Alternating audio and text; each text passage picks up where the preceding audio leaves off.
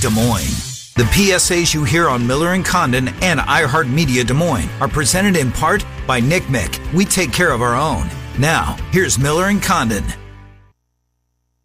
Live from the DraftKings Sportsbook at Wild Rose Studios, this is 1460 KXNO. Des Moines Sports Station, 1460 KXNO. All right, welcome back. Miller and Condon, Des Moines Sports Station, 1460 KXNO. As we take you until noon, bottom of the hour, or a few minutes after that, Mark Hansen, a longtime columnist for the Des Moines Register, will share some of his memories of Coach Fry coming up here at about 11:35-ish. Bill Bender from the Sporting News. And in a minute or so, we're going to play this piece of audio. You can see the video if you're so inclined on the Hawkeye Football Twitter account at Hawkeye Football. But Trent, some of the voices that we're going to hear in this case, I mean, the impact that he left on so many people. We're going to hear from some of them, but it just boggles the mind. A whole lot in hour number one. We'll have the podcast up here shortly. If you missed anything, Chuck Hartlieb, a great conversation with him and his days playing for Hayden Fry.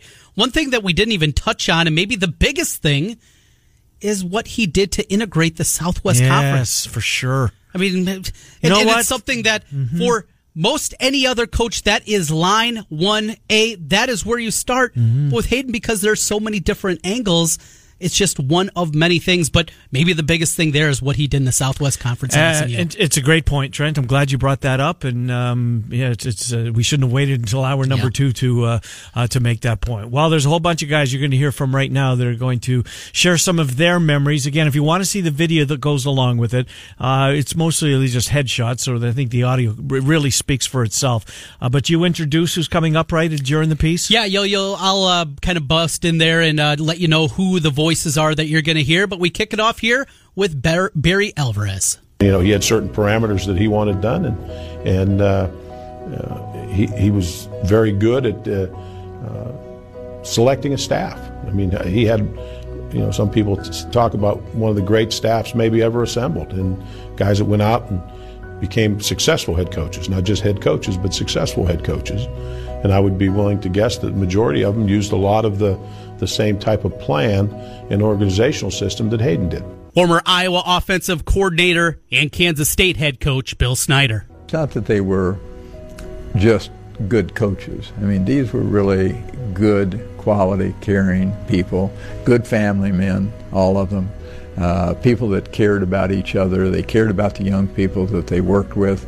I can't think of a player that ever had an ill feeling about any of his coaches at the university. I mean, they truly understood that Hayden cared about them, and their assistant coaches, whoever worked with them, genuinely cared about them as well. They were more than just good football coaches.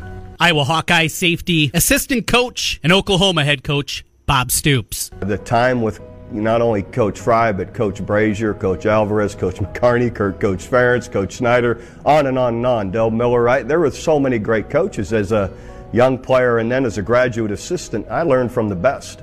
I was around them every day for 5 years, and I had to cart Coach McCarney and Coach Alvarez around as a defensive GA.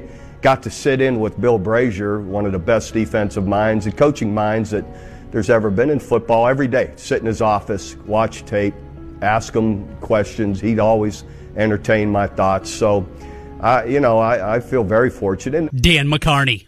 He loves energy. He loves passion. He loves guys that can communicate. I think he'd gotten some good recommendations probably from, I don't know who the heck it was. I don't know if there was at least a couple of good recommendations from somebody in Iowa City, but I think he knew what I found out, and one of the many things I learned from Hayden Fry is if a young man doesn't have all the things experience-wise that you're looking for, but he has those other intangibles, work ethic, loyalty, coachable, can communicate, can build relationships, a lot of enthusiasm, a lot of passion and energy for life, could be a good recruiter, and a guy that might be a person on the rise. then maybe I'll embrace him, give him a chance, give him that opportunity, and that's what Hayden Fry did with me. Here they are needing the touchdown. Long has got it. He'll walk in. He faked to Harmon and kept it. Iowa quarterback, assistant coach, and Heisman runner-up, Chuck Long. I have to give him all the credit for getting my career launched, my personal career, among others. I speak for many of the Hawkeye football, past, and he had a special way of making you feel good all the time, even in the tough games, even in the tough moments. After an interception for me, he had a way of getting you back up and confident. And that feeling, not every coach has that ability. And I've been around a bunch of them, but not every coach has that ability to make you feel confident and be positive, even in the negative situations. Hawkeye defensive back and NFL Pro Bowler Merton Hanks. Hayden always was on the cutting edge, always was looking for the best people, regardless of race, creed, color. And what he did at Iowa, really rebuilding that program from where it was to, quite frankly, a national power, to the point where you're able to attract young men like myself from states away who may not have known about the University of Iowa and everything that Iowa has offered. It speaks very well of not only of him, but the university itself being a partner with Hayden to make the University of Iowa brand that much bigger and better. Hawkeye running back and Texas native Cedric Shaw. Hayden Fry in Texas is huge because he's known all throughout the state as a coach for his coaching style and winning, but he's also actually known for being a pretty good football player as well, as from a high school football player playing quarterback. So his name rings a lot of bells. He's well liked, he's well respected amongst a lot of coaches from little league organizations all the way up through professional ranks. So he's well known and highly respected. Hayden after his 200th career victory and receiving a trophy from his players. Certain people that would lead you to believe that we hadn't done all that well against Minnesota. We were even with them, 7-7. And some of you in here don't know too good of math, but I forgive you because you're not too damn smart anyway. These kids are smart. They got the right date on there, November the 20th, for the 200th victory. I guess they'd probably cost them a little money if it hadn't happened that way, but they made it happen. And that's what sports is all about, taking the critics and the experts and all those people and tell them to shove it. We did this for the black and gold fans, the people that stayed with us. Michigan coach Bo Schembechler. He's the kind of a guy who would like to give you the impression that he's going to do a lot of fancy things and he's going to fool you. But he really figures to get that football and run it right down your throat, But he would always have 2 or 3 really trick plays, maybe something that you have never seen before. And we used to always spend some time, which I knew made him happy, trying to figure out, well, what do you think he's going to do this time? And with some sort of a fancy play, a double reverse or double reverse pass or some crazy thing that he would try. But basically his football was just real sound. He knew how to block, knew how to tackle. He was hard to beat. He was just a very difficult coach to beat. College football broadcaster Keith Jackson. And when you call the plays yourself, I think you retain that quality of what I refer to as gut feeling on the sideline. Paul Bryant was one of those kind of coaches where he'd have somebody on the sideline that he knew could do something that he wanted done at that particular point in the game to exercise opportunity, and yet he might not know that kid's name, but he knew what he could do. I think Hayden has that quality about him, and it's believe it or not, it's a rare quality. Iowa Governor Robert Ray. He's a winner. He was a winner, and Iowans loved it. We like to win. I guess people everywhere like to win, but he brought winning football to Iowa, not only the university but to the state of Iowa, and we were thrilled with that. And he conducted himself in such a good manner. People fell in love with him. You put your right foot in, you put your right foot out, you put your right foot in, and you shake it all out. You do the hokey pokey and you turn yourself around. That's what it's all about. Streaming live from coast to coast on iHeartRadio. This is 1460 KXNO. All right, welcome back. Miller and Condon, Des Moines Sports Station, 1460 KXNO. Longtime Des Moines Register columnist Mark Hansen coming up in about 15 minutes.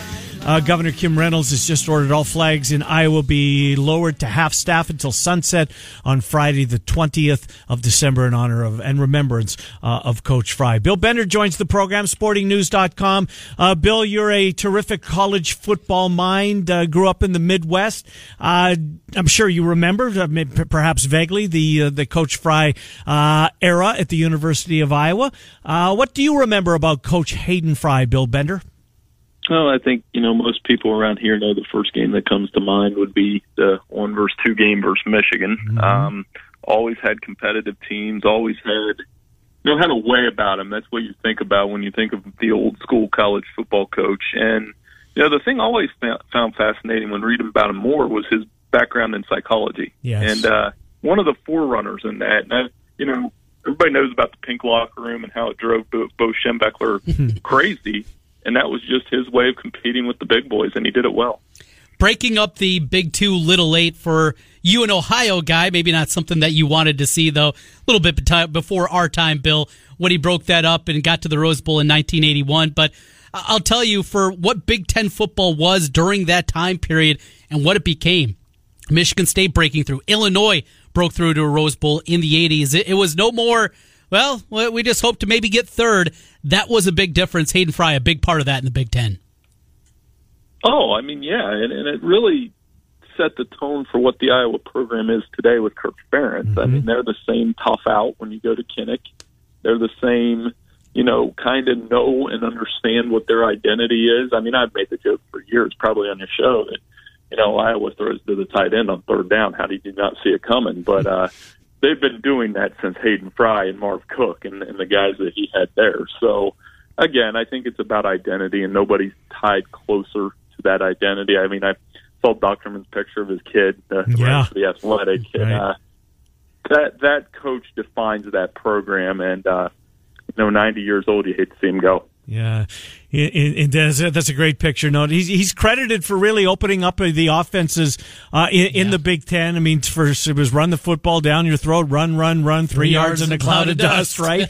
And he comes over here with that quarterback pedigree when he was played at Baylor, and really brought the passing game to the Big Ten, and gets credit for doing that, Bill Bender.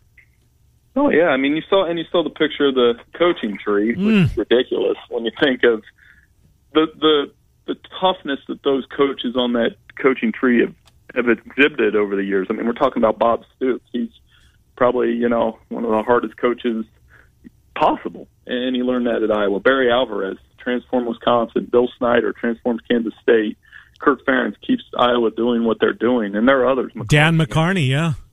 They were all on one staff. That's pretty ridiculous.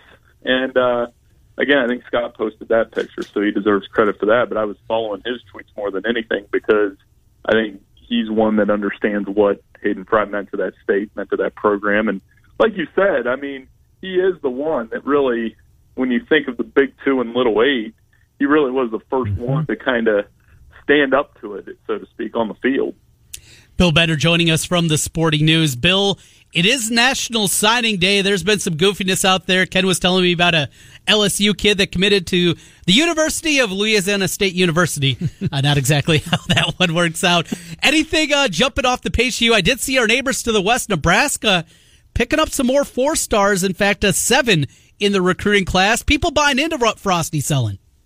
Yeah, they're good. They're doing all right. They're doing all right down in Florida. So he's bringing up some of his connections from UCF, and they're working. Maryland just flipped an LSU receiver. Those are things I never thought would happen. But there's a 5-star receiver, too. That's an area of the country, though. There's so many good schools in that Washington, D.C. area, the Catholic schools there. And, that's where you go to find talent. And for Maryland to keep him, Rakeem Jarrett in the area is pretty big. The usuals are doing well. Clemson, Ohio State, Alabama, LSU. Just thought me heard that one before. But a couple schools, like you said, Nebraska, Oregon's got an opportunity this afternoon with a couple guys.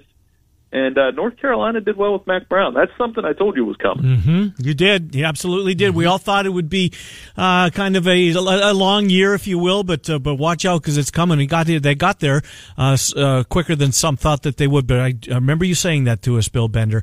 Bill Bender from the Sporting News is our guest. Bill, the early signing period, I believe that it's done what it was, when it was put in place, what it set out to do by moving it up earlier. And I know some of the big schools weren't real fond of that move, but I think overall, if you were to poll the coaches, they would be pleased with moving the signing day to this part of December is done.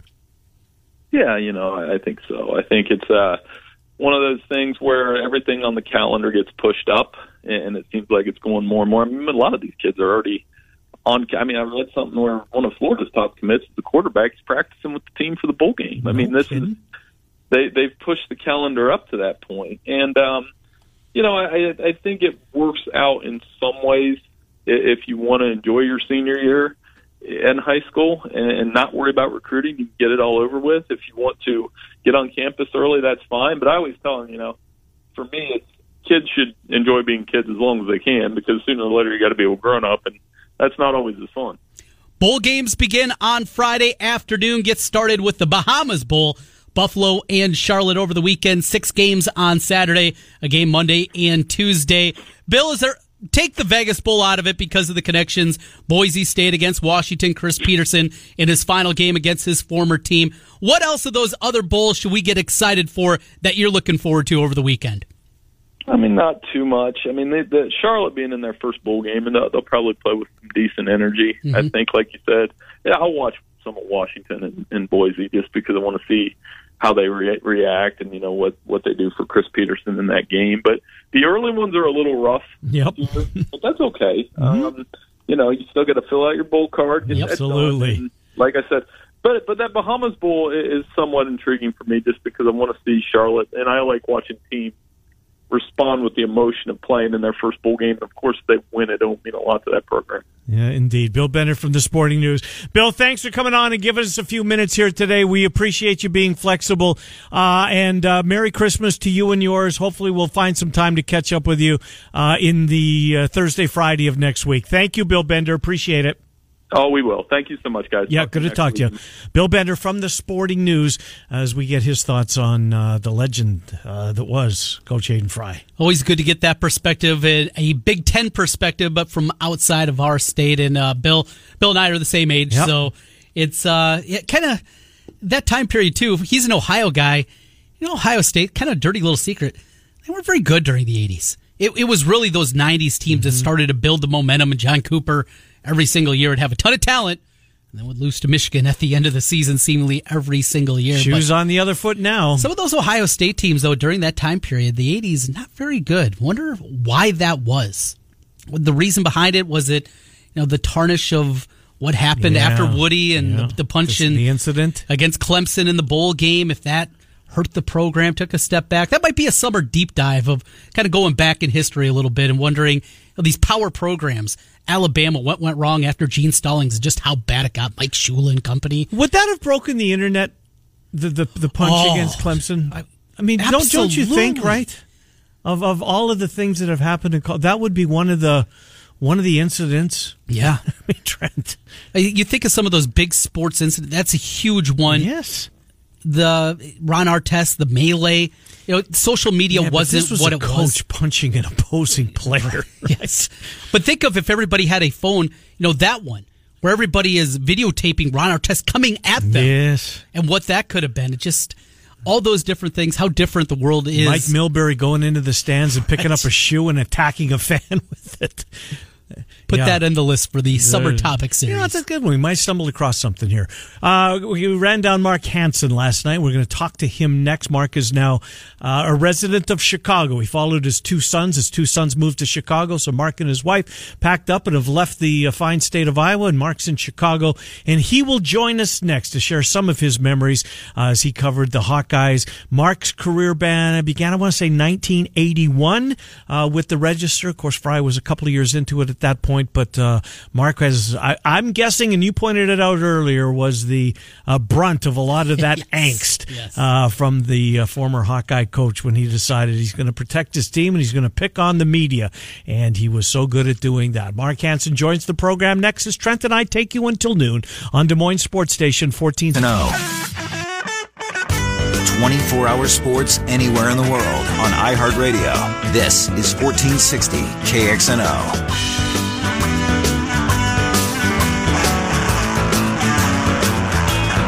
Hi, welcome back. Miller and Condon, Des Moines Sports Station 1460 KXNO.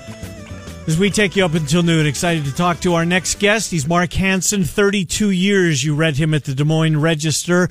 He's a 7-time Iowa Sports Writer of the Year, and his career really began a couple of years after Coach Fry got here, but I'm assuming Mark Hansen was the brunt of some of Coach Fry's angst in those media sessions. Let's get it right from the horse's mouth. Hello, Mark Hansen. Been too long, Mark. Disappointing it's under these circumstances, but good to catch up with you. How are you? Yeah, great to talk to you guys. Doing good. Good. Mark, it's as we talked about your career back in 1981. I want to share a story. Started in 81, of course, Coach Fry in 79. But I want to share a story. We had Chuck Hartley on to start off our show today. He shared a story with us regarding you that Coach Fry would, he'd meet with you guys first, and boy, Chuck, he's banged up. I don't even think he's going to get on the airplane. He can barely practice. And then you'd get some of the players, and you'd ask, in this case, Chuck Hartley, how you doing? How are you feeling? Well, I'm doing great. I've got nothing wrong with me. And apparently that led to kind of a, not a blow up, but certainly a conversation. And Hartley would seek you out prior to the player interviews and ask you what Coach Fry had said so they could have their story straight. Do you remember that? I sure do. I really do. It's it's funny because Chuck's son played baseball with my son, and this was a little bit afterwards, and we used to talk about that all the time, how crazy it was. I mean, they had a great run there, but there were a lot of. I mean, Hayden is a personality. He was a personality. He was a guy with, a brilliant football coach. I mean, what he did at Iowa, that hadn't been done since Evashevsky, and they went through Jerry Burns and Nagel and Lauterbur and Cummings, and finally they get this guy, and it totally turns it around. But his personality was as big as his skill as a coach, and which made it fun for me. I mean, there were times that, when he would look at me and just shake his head.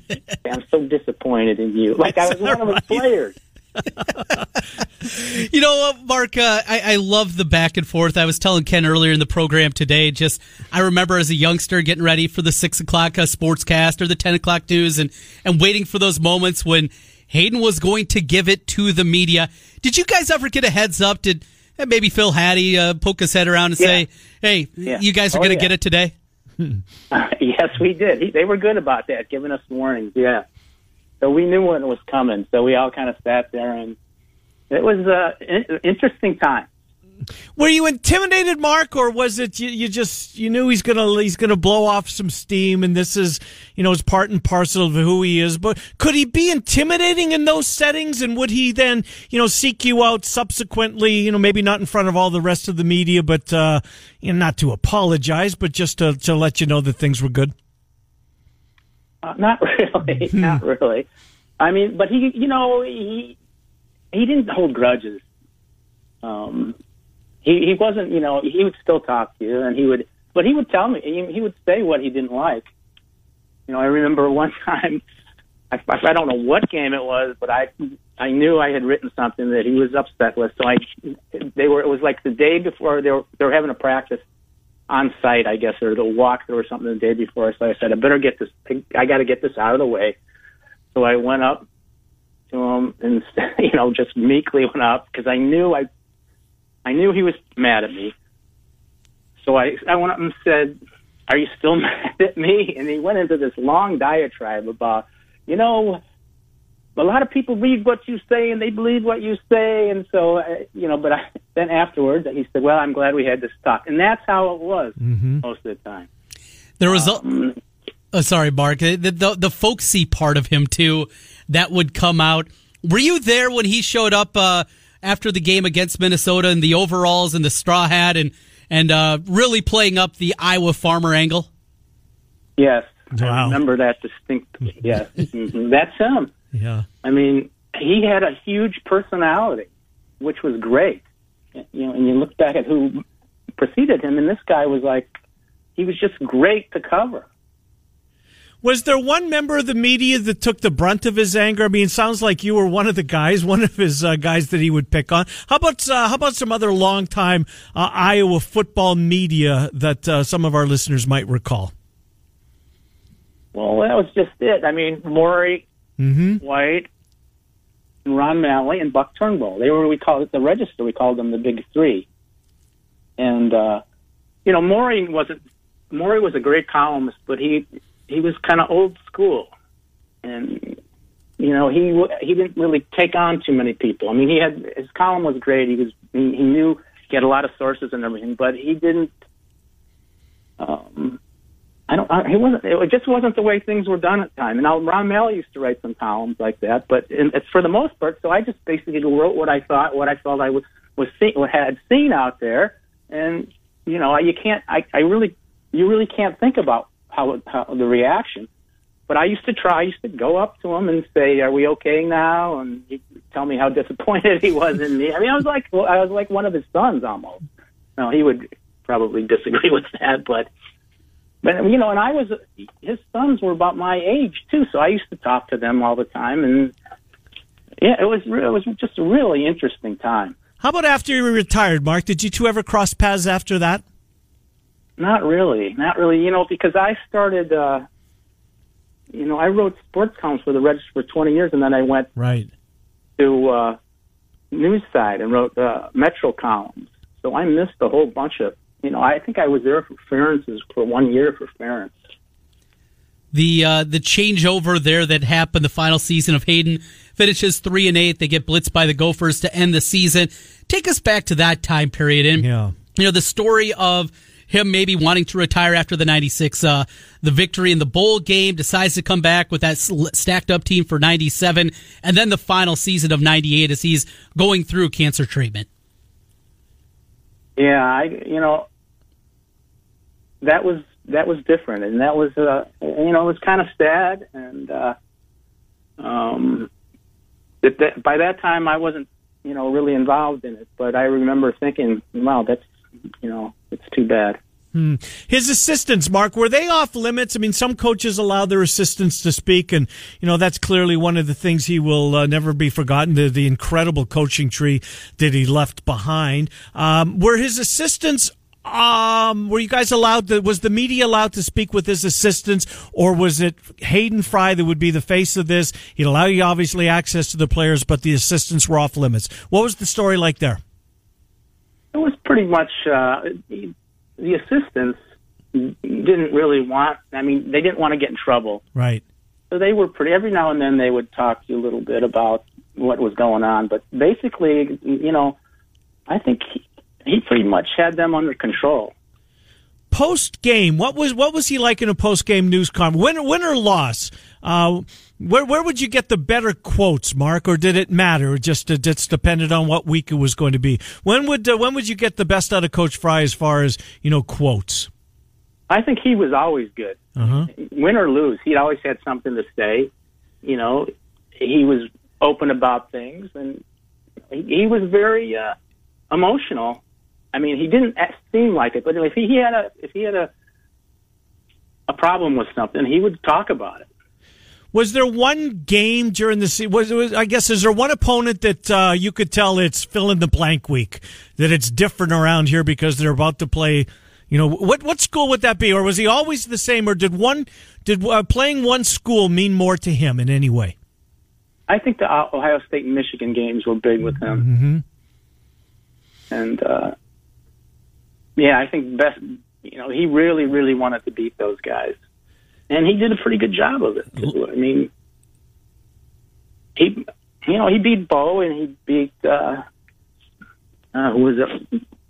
The guys over in Iowa State. I mean, he had good records against them. Yeah. And he was right with them. And it was interesting because good players want to go to Ohio State and Michigan, and so he kind of intruded into the advantage they had, and so he hung in there right with them. Iowa State fans always will say this, that that he never let up on them. He always wanted to rub it in, and seemingly, at least that was their opinion, they want to run in the score. He didn't want Iowa State to get a footing in the state, was kind of how they felt during that era. I wasn't here, so I don't know. Is that how you recall it? I think that's true. He wanted to keep them down, and he did for the most part. Yeah, I certainly did. 15 straight. It took McCarney to do it. Mark, thank you for coming on. So you're over in Chicago. Are your writing days behind you? You doing any books, or what are you doing, Mark Hansen? Yeah, I've done a couple of books. I did a book with Tom Witowski. Yep. It wasn't a sports book, but I've also I'm kind of sitting on a Chow book, the gymnastics coach. Okay. Yeah. So I'm trying to. I've kind of put together a book on his life story, which is kind of interesting, coming from China and then coaching all those, Gabby Douglas and Sean and the Olympians. So he's, I'm still kind of holding out for that one. Now he's the coach. He's going to be the Chinese Olympics coach next time. Yeah, so 2020. He's going to have a story to tell, and I hope I can get around to get him to sit down again and talk about it. So there is that. Chuck Hartlieb said that you and him almost wrote a book, or you were talking about writing a book. Yeah, we did. We did. That would have been a good one. That's what he thought too. Well, Mark, maybe we can still do it. I think he's in. If you are, I think he is. Sounded like it to me. Mark, great to catch up with you. Thank you for coming on. A wonderful era, and he impacted so many people, and he impacted this state in so many ways. Mark Hansen, great to catch up with you. Thank you, Mark. Yeah, thanks for calling. Yep, good to talk to you. Mark Hansen, 32 years at the Des Moines Register. Some good stuff there. So the Ohio State, Michigan, and Iowa State games by the sounds. Not Minnesota. No. Not Illinois. It was. He had some trouble with the Gophers. Yeah. And some not very good Gopher teams. He brought it up in that piece that we talked about when he reminded the media that you can't count, and we may be better than you guys think that we are against them. Showing up in bib overalls and a straw hat after the game. So what year would that have been? Do you remember that? That would have been late 80s, I want to say. Yeah, right in that range, something like that. Maybe very early 90s, right about that. And he did it in front of the Minnesota media? Basically, yeah. You can see, there's a picture of it. I saw the picture. It's great. Great. You saw who was right behind him, right? Yeah, Phil Hattie. Of course. Right. He's in every picture. Right. Oh, Phil Hattie. That guy. Absolutely. He is another one of a kind. But, you saw many people have said what needs to happen. Kirk Ferentz needs to show up in the white pants. Mark Morehouse, I believe, was the first one to tweet that in the yesterday. Aviators. I could not agree with him more. What a tribute that would be on Friday night, December 27th, if that's how he's on the sideline. And how about this connection? USC, the program many people believe Hayden was the closest ever leaving Iowa, was for the USC job there in the mid-'80s. Mid-'80s for that one? Yes, I think maybe when John Robinson left for the first time to go to the Rams. Yes, he did. Would it have been 84? It would have been that time period, yeah. Maybe right before. Well, those are some good Rams teams, too. Oh, yes, there is no doubt. Some really. So it was a big talker back then, is that right? Oh, yeah. Yeah. Mm-hmm. And so how would you how would you guys know? No internet? No radio? It would be my grandpa yelling. And the newspaper, right? The newspaper. So was the paper speculating on that at the time? I would guess so, yeah. Because obviously now, if that had been the case, this would have been a much, at least you would think, more people would have known about it, clearly. Duh. But help us out. Did it seem real close, or was it more fear that, oh my God, he's thinking of leaving? And these were more stories for me afterwards, because this was, I was 4 or 5 years old at the time, so it was, a lot of people say, he almost took the USC job. Okay. Other people said he never had interest in the USC job. He was just using it to get the bubble. And the bubble at the time, because they'd be getting ready for the Rose Bowl in 81. They're doing it outside because they don't have anywhere else, or they have to go into the field house and try to conduct practice in there. That's what led to the bubble. So it depends on your perspective, who you talk to, and how that all went down. But I was telling Mark right before we came on, Mark got me in trouble in school a lot. Hanson did? Because I was such a nerd that I'd go to the library every morning, grab the USA Today sports section, I grabbed the Des Moines Register sports section. That was every single morning. The days before's paper or at that day's paper? That day's paper, gotcha. Yeah. Because they'd get there bright and early, and I'd have them, and they would go with me throughout class, especially middle school. I get in trouble in reading class every time because I'd never be listening. All I'd be doing is reading the newspaper, reading what Mark Hanson had to say. And that was another thing back then, as when you're younger, and you read this guy that is ripping on your team. I didn't understand what a columnist was. I just thought it was another article. And the article that paints the picture and previews the game. And then there's this guy. What's this guy's problem? What's he doing? He's complaining about the Hawkeyes? How can you possibly do that? Just such a different perspective in growing up and then learning that's what a columnist does. Mm-hmm. It's not just singing the fight song. A little more that goes into it. Is the Iowa coaching, his tenure here aside, was what he did at SMU maybe his greatest legacy? I think so. I think it would be too. The doors that he opened and where he did it. In Texas, right? In the South, yes. But Trent, as we saw earlier this year, I don't remember what Texas championship team they honored. It was a team from the '60s, and it might have been during the Oklahoma-Texas game earlier this year. I don't know. No, it wouldn't have been because the game was in Austin. But anyways, they honored. And they showed it during the broadcast this year, 2019, at one of the Texas games. Yeah, it was their national title team, right? Yeah. Right. And they showed, and what stood out? What stood out to that national, and we meant to bring it up because I wanted to talk about it. Every single one of the players on that team was white. Yes. And it just jumps off your TV screen. And for what, I think that's Coach Fry's biggest, most important, anyways, part of his legacy. Him talking about, and it wasn't just, the crazy fringe of the world at that time. It was, Jerry Levias had problems with his instructors, his professors in his classes, other players, other athletes, other students at the school, the stories that go on and on and on. And his decision to do that, what kind of person it takes to stand up at that time in Texas to do something like that, to integrate the Southwest Conference. And the threats that must have come along with it, right? Yes. To me, that might be his most, maybe one of the first lines in the obituary, right? Yeah. You know what we never talked about? We talked about the locker room, obviously, the Steelers connection, all the things that he did. The uniforms, the swarm, too. Right. I mean, that was him. And the reasoning behind it, not only to show solidarity coming out of the locker room, but also it was so you don't become over exuberant before the game, to keep your nerves calm. And that was something that also played in. That psychology major coming out. So incredible. Just an incredible life, an incredible story, an incredible man. And 90 years old. He lived a wonderful life. State of Iowa, lost a legend today. And fought cancer hard, Trent. I mean, he was fighting cancer over 20 years. Over 20 years, yes. Over 20 years. Mesquite, Texas, or Mesquite, Nevada, rather, is where he settled after his, and never coached again. There was talk in the early 2000s. Baylor, going back to his alma mater, right. I wonder how close that ever was. Yeah, I wonder. Maybe next year before Baylor, Iowa State, if we're previewing that game, we can get somebody that was also on the beat back then and see, because there was another one of those kind of lines of thinking, but a lot of people will tell you that was incredibly close to happening. I wonder how he would have done. Yeah, I'm glad he didn't do it in the end.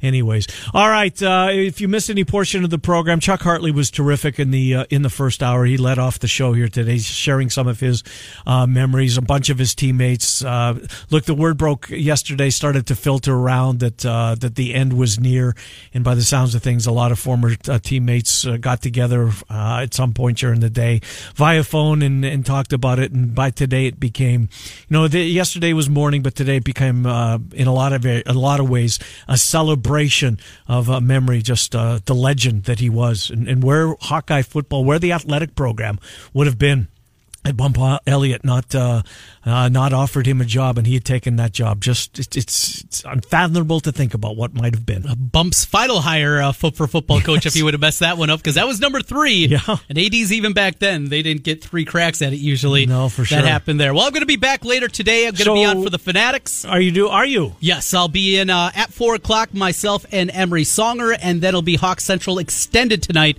5:30 to 7, so plenty more on Hayden Fry. Good stuff. Well, we'll be listening to you this afternoon. Murph and Andy will slide on in here at 2, and then the Morning Rush will start things on a Thursday. Thanks for being with us. Miller and Condon, 10 to noon, on Des Moines Sports Station, 1460 KXNO.